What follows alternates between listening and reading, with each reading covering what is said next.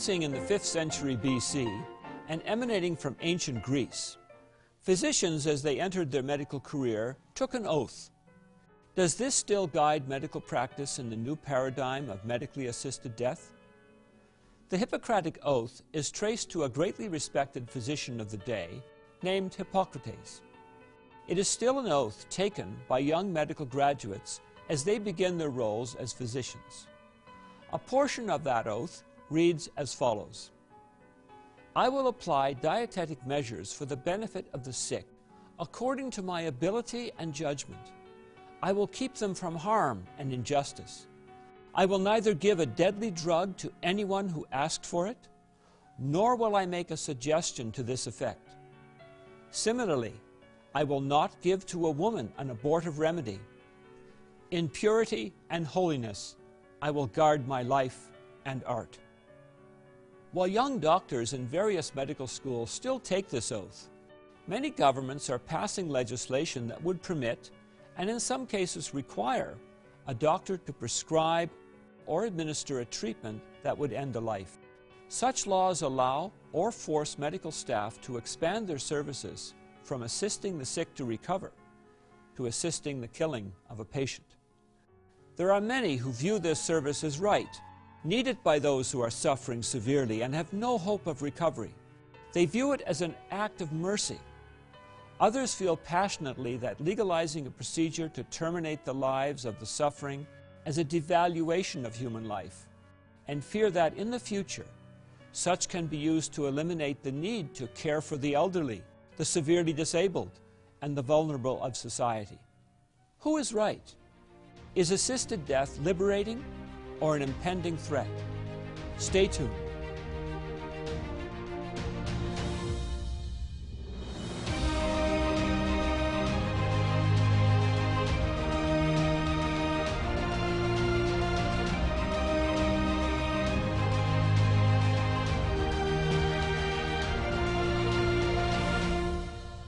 In June 2016, the Canadian Parliament passed legislation legalizing a framework that permitted medically assisted dying in Canada. Formerly, any act to assist in the suicide of another, or even counseling a person to end their life, was prohibited under law. Canada has now joined several other countries in which medically assisted death is allowed, including several U.S. states. While the legislation was strongly supported by advocates, it is only fair to add there were also numerous voices in opposition. Opponents expressed fears that these laws would place the disabled or the other vulnerable people at risk when accessing medical support or treatment. Supporters of the legislation, on the other hand, are quick to point out the need and benefit of this, now legal, approach to end intractable suffering. They will point out that in Canada and most U.S. jurisdictions that have such legislation, assisted death applies to people who are coherent, able to make an informed decision, and are in an advanced stage of a terminal illness where death is foreseeable within 6 months. Some groups see the restrictions as so comprehensive they feel it is discriminatory against others who, for various reasons, would also like to pursue an action to end their lives.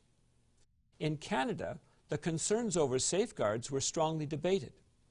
Justice Smith of the British Columbia Supreme Court, in evaluating a case, Carter versus Canada, reached the conclusion that the risks inherent in permitting physician-assisted death can be identified and very substantially minimized through a carefully designed system imposing stringent limits that are scrupulously monitored and enforced.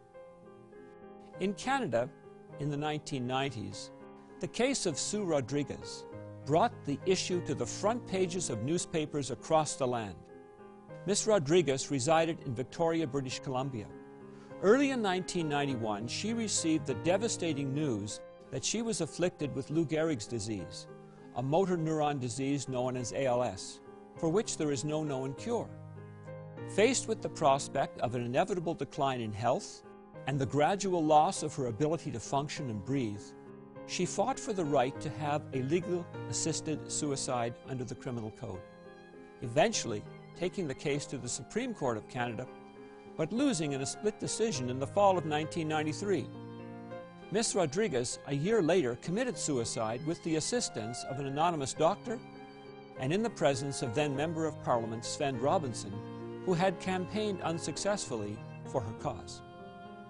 The case captured national attention and polarized public opinion, starting a push for legalized assisted suicide that was finally realized in 2016. So now that Canada has legalized the practice, why is there still controversy? This controversy is also present in other nations and states that have similar enabling legislation. So what is the problem? Why is there still resistance to something that appears to provide a valuable and welcome procedure to end suffering? There are disturbing trends noted in some countries where assisted death has been in place for several years. We will cover these concerns in the second part of our program. But now we would like to let you know of a special free offer, an offer that contains information that will help you better decide what you would do or how you might advise a friend or loved one caught in the dilemma of whether they should choose to control the time of their death. If you have not read this booklet, it is time you did, as it contains information that will greatly encourage you. I shall be back in a moment. Don't miss out on this inspiring free booklet. Simply call the number on your screen and ask for Your Ultimate Destiny. You can also order online at twcanada.org. There's no catch, no hidden cost. Here at Tomorrow's World, we believe that knowing the truth of what God has purposed for you can dramatically change your life. Don't delay. Dial the number on your screen or visit us online to get your free copy. If you missed our contact information this time, keep watching and I will be back to give it again.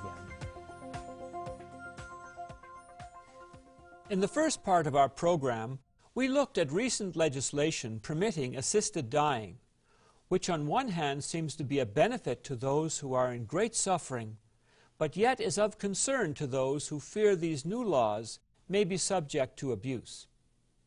We have been assured by governments that safeguards are in place to prevent abuse, including the key measures.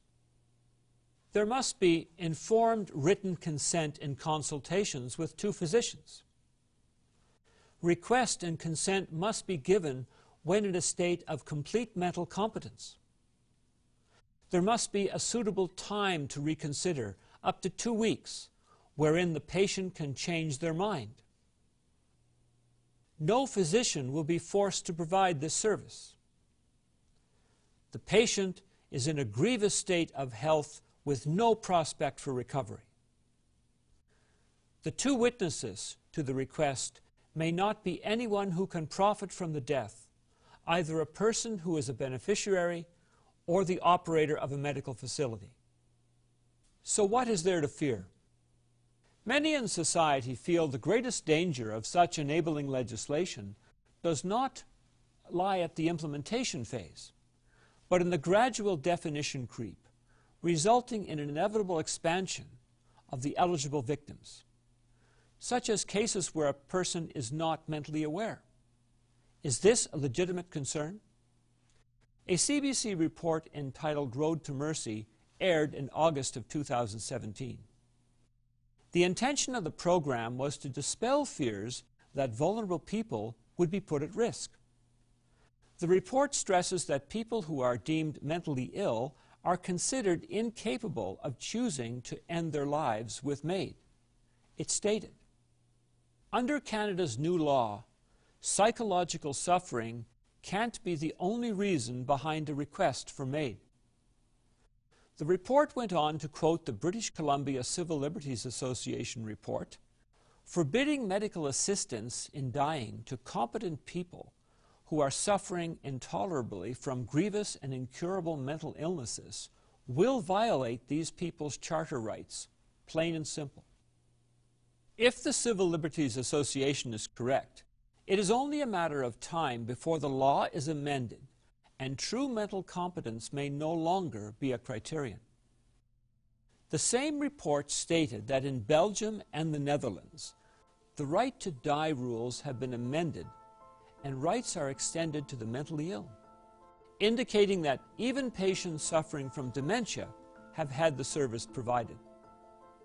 Even more concerning are rumblings coming from the financial side of healthcare that is already calculating the financial saving to the system that medical-assisted death could contribute. In an article in The Health Reporter, authors Trachtenberg and Maines of the University of Calgary estimated that the province of Alberta could save about $138 million annually in healthcare expenses. There are fears that financial pressures and the need to act to free up acute care beds in already overcrowded hospitals may provide a tempting motive to loosen the laws. To those who feel that this is not a possibility, one need only look as far as the Netherlands and Belgium to see what happens in cases of definition creep in this matter. Dr. Jay Pereira of the Department of Palliative Care Medicine at the University of Ottawa authored an article providing a warning as to where legalized assisted death can go, even within the context of safeguards.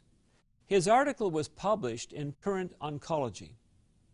He points out that the stringent safeguards that were put in place in the Netherlands have been extensively eroded or reinterpreted, or just ignored due to various pressures. He warns if it can happen there, it is just as likely to happen anywhere. He writes, "These laws and safeguards are regularly ignored and transgressed in all the jurisdictions, and that transgressions are not prosecuted. For example, about 900 people annually are administered lethal substances without having given explicit consent, and in one jurisdiction, almost 50% of cases of euthanasia are not reported. These facts represent, as the author indicates, a slippery slope." He explains that in the Netherlands, the initial intent was to limit assisted suicide as a last resort option to the limited population of terminally ill people. And now, some jurisdictions extend the practice to newborns, children, and people with dementia. A terminal illness is no longer a prerequisite. In the Netherlands, euthanasia for anyone over the age of 70 who is tired of living is now being considered. Currently in Canada, assisted death legislation, Bill C-14, only applies to people who are able to make an informed decision and are in an advanced state of terminal illness, where death is foreseeable. It is currently considered an exception in medical practice and may be selected by the patient when other treatments are exhausted. As we have seen, there are continuing pressures from social activists to expand the boundaries of the new law.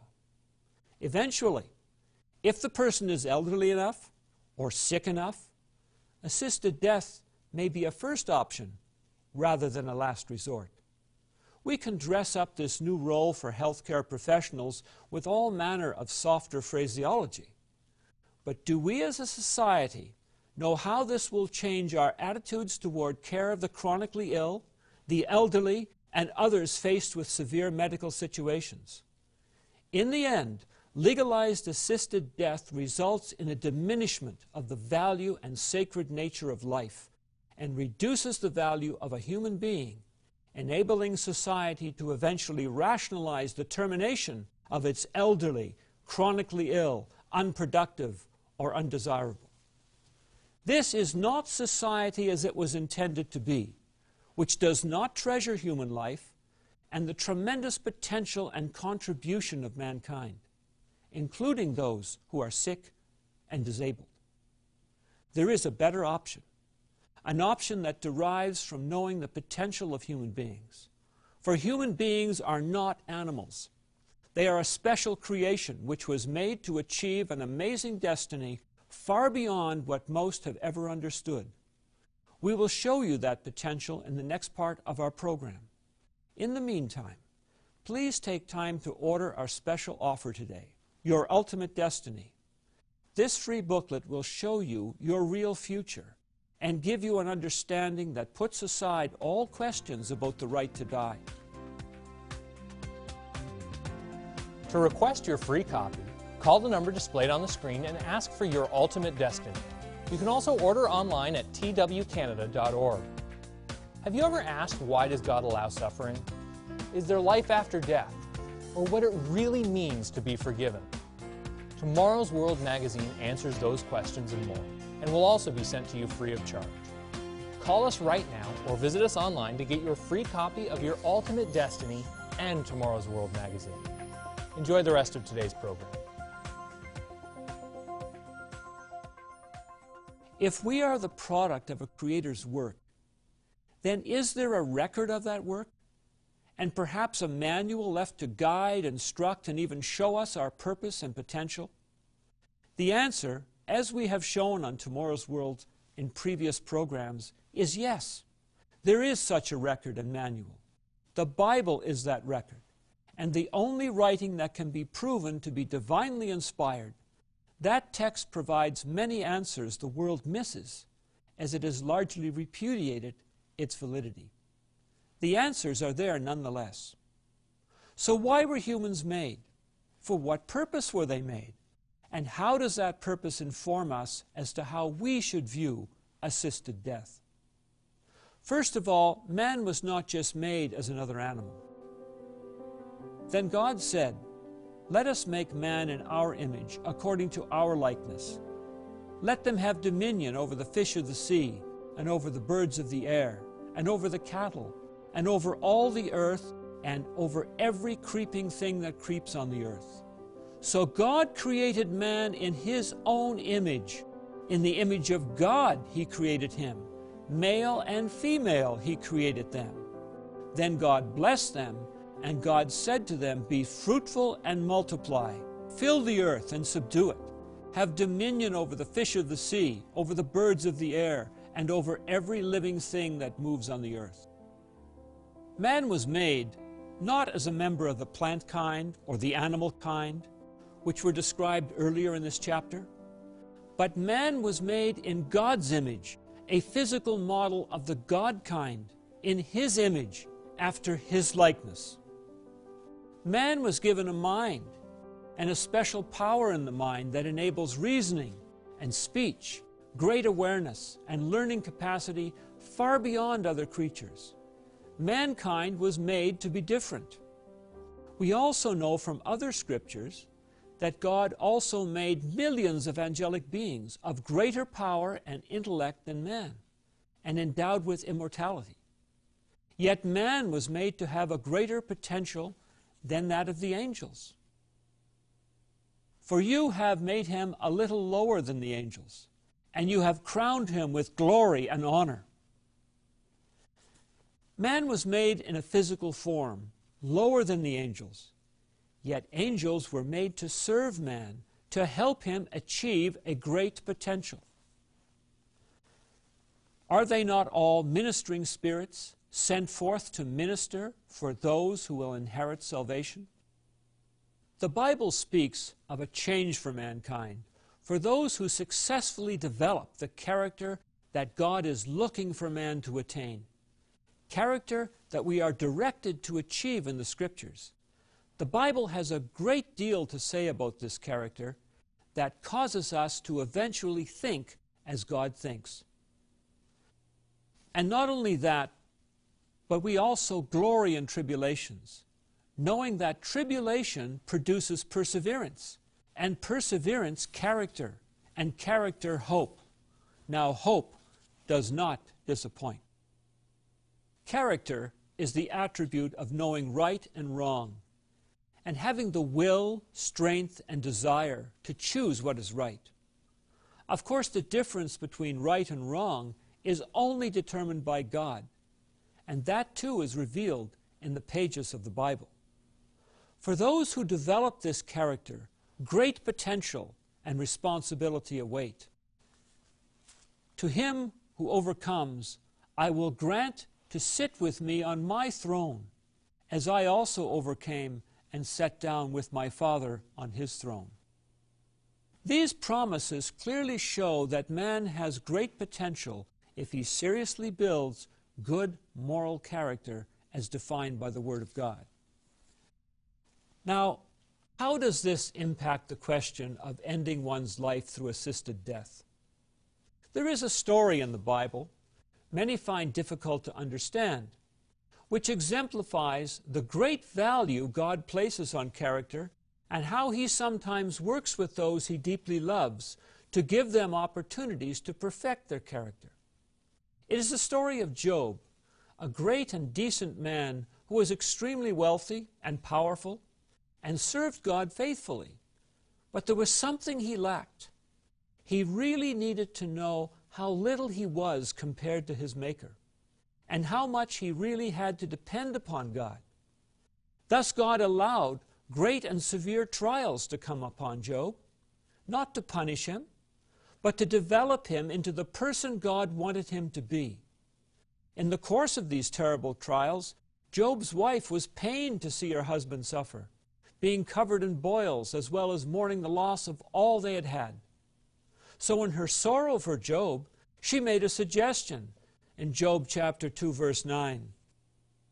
Then his wife said to him, "Do you still hold fast to your integrity?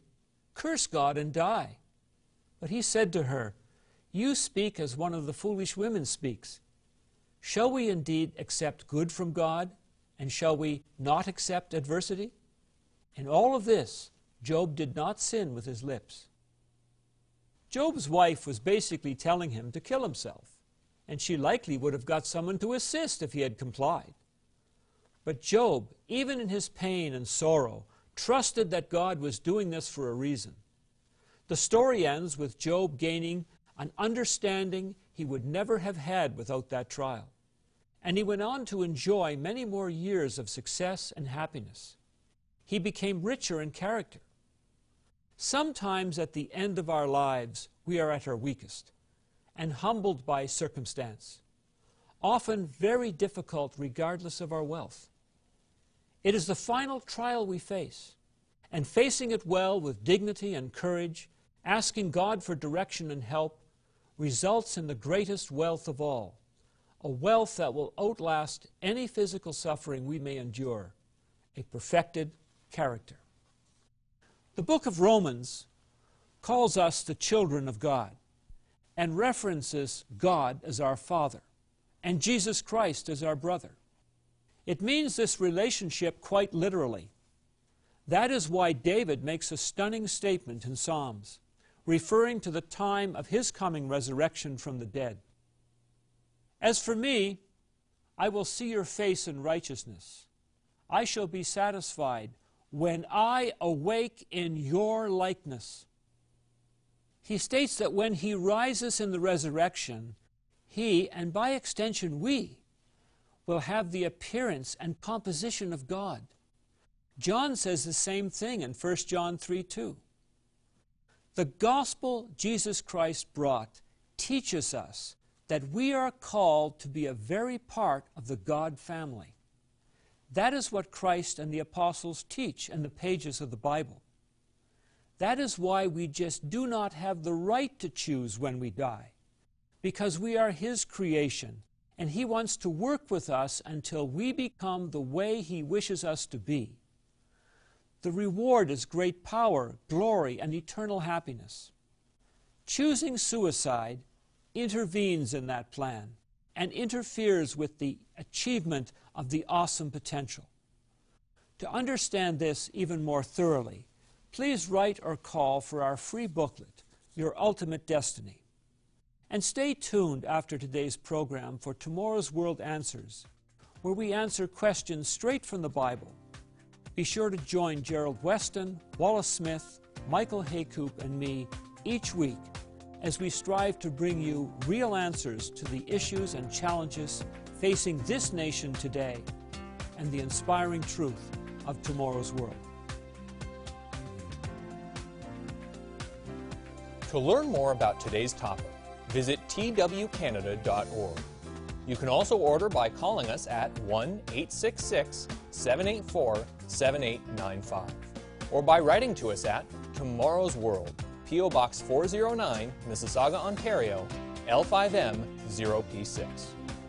You will also receive a free subscription to Tomorrow's World magazine, revealing God's principles for leading an abundant and happy life while providing insight into future and current events. Welcome to Tomorrow's World Answers, where we answer your questions straight from the Bible. Follow along in your own Bible and read for yourself what it has to say. Today's question is, what are angels? You have likely heard someone speaking fondly of a deceased loved one, referring to them as an angel currently watching over them. The Bible leaves no doubt the fact that angels are real, and we should turn to it to discover their origin. Let's begin in the book of Job, where the passage most Bible commentaries agree pictures a host of angels celebrating the moment of creation. Where were you when I laid the foundations of the earth, when the morning stars sang together and all the sons of God shouted for joy?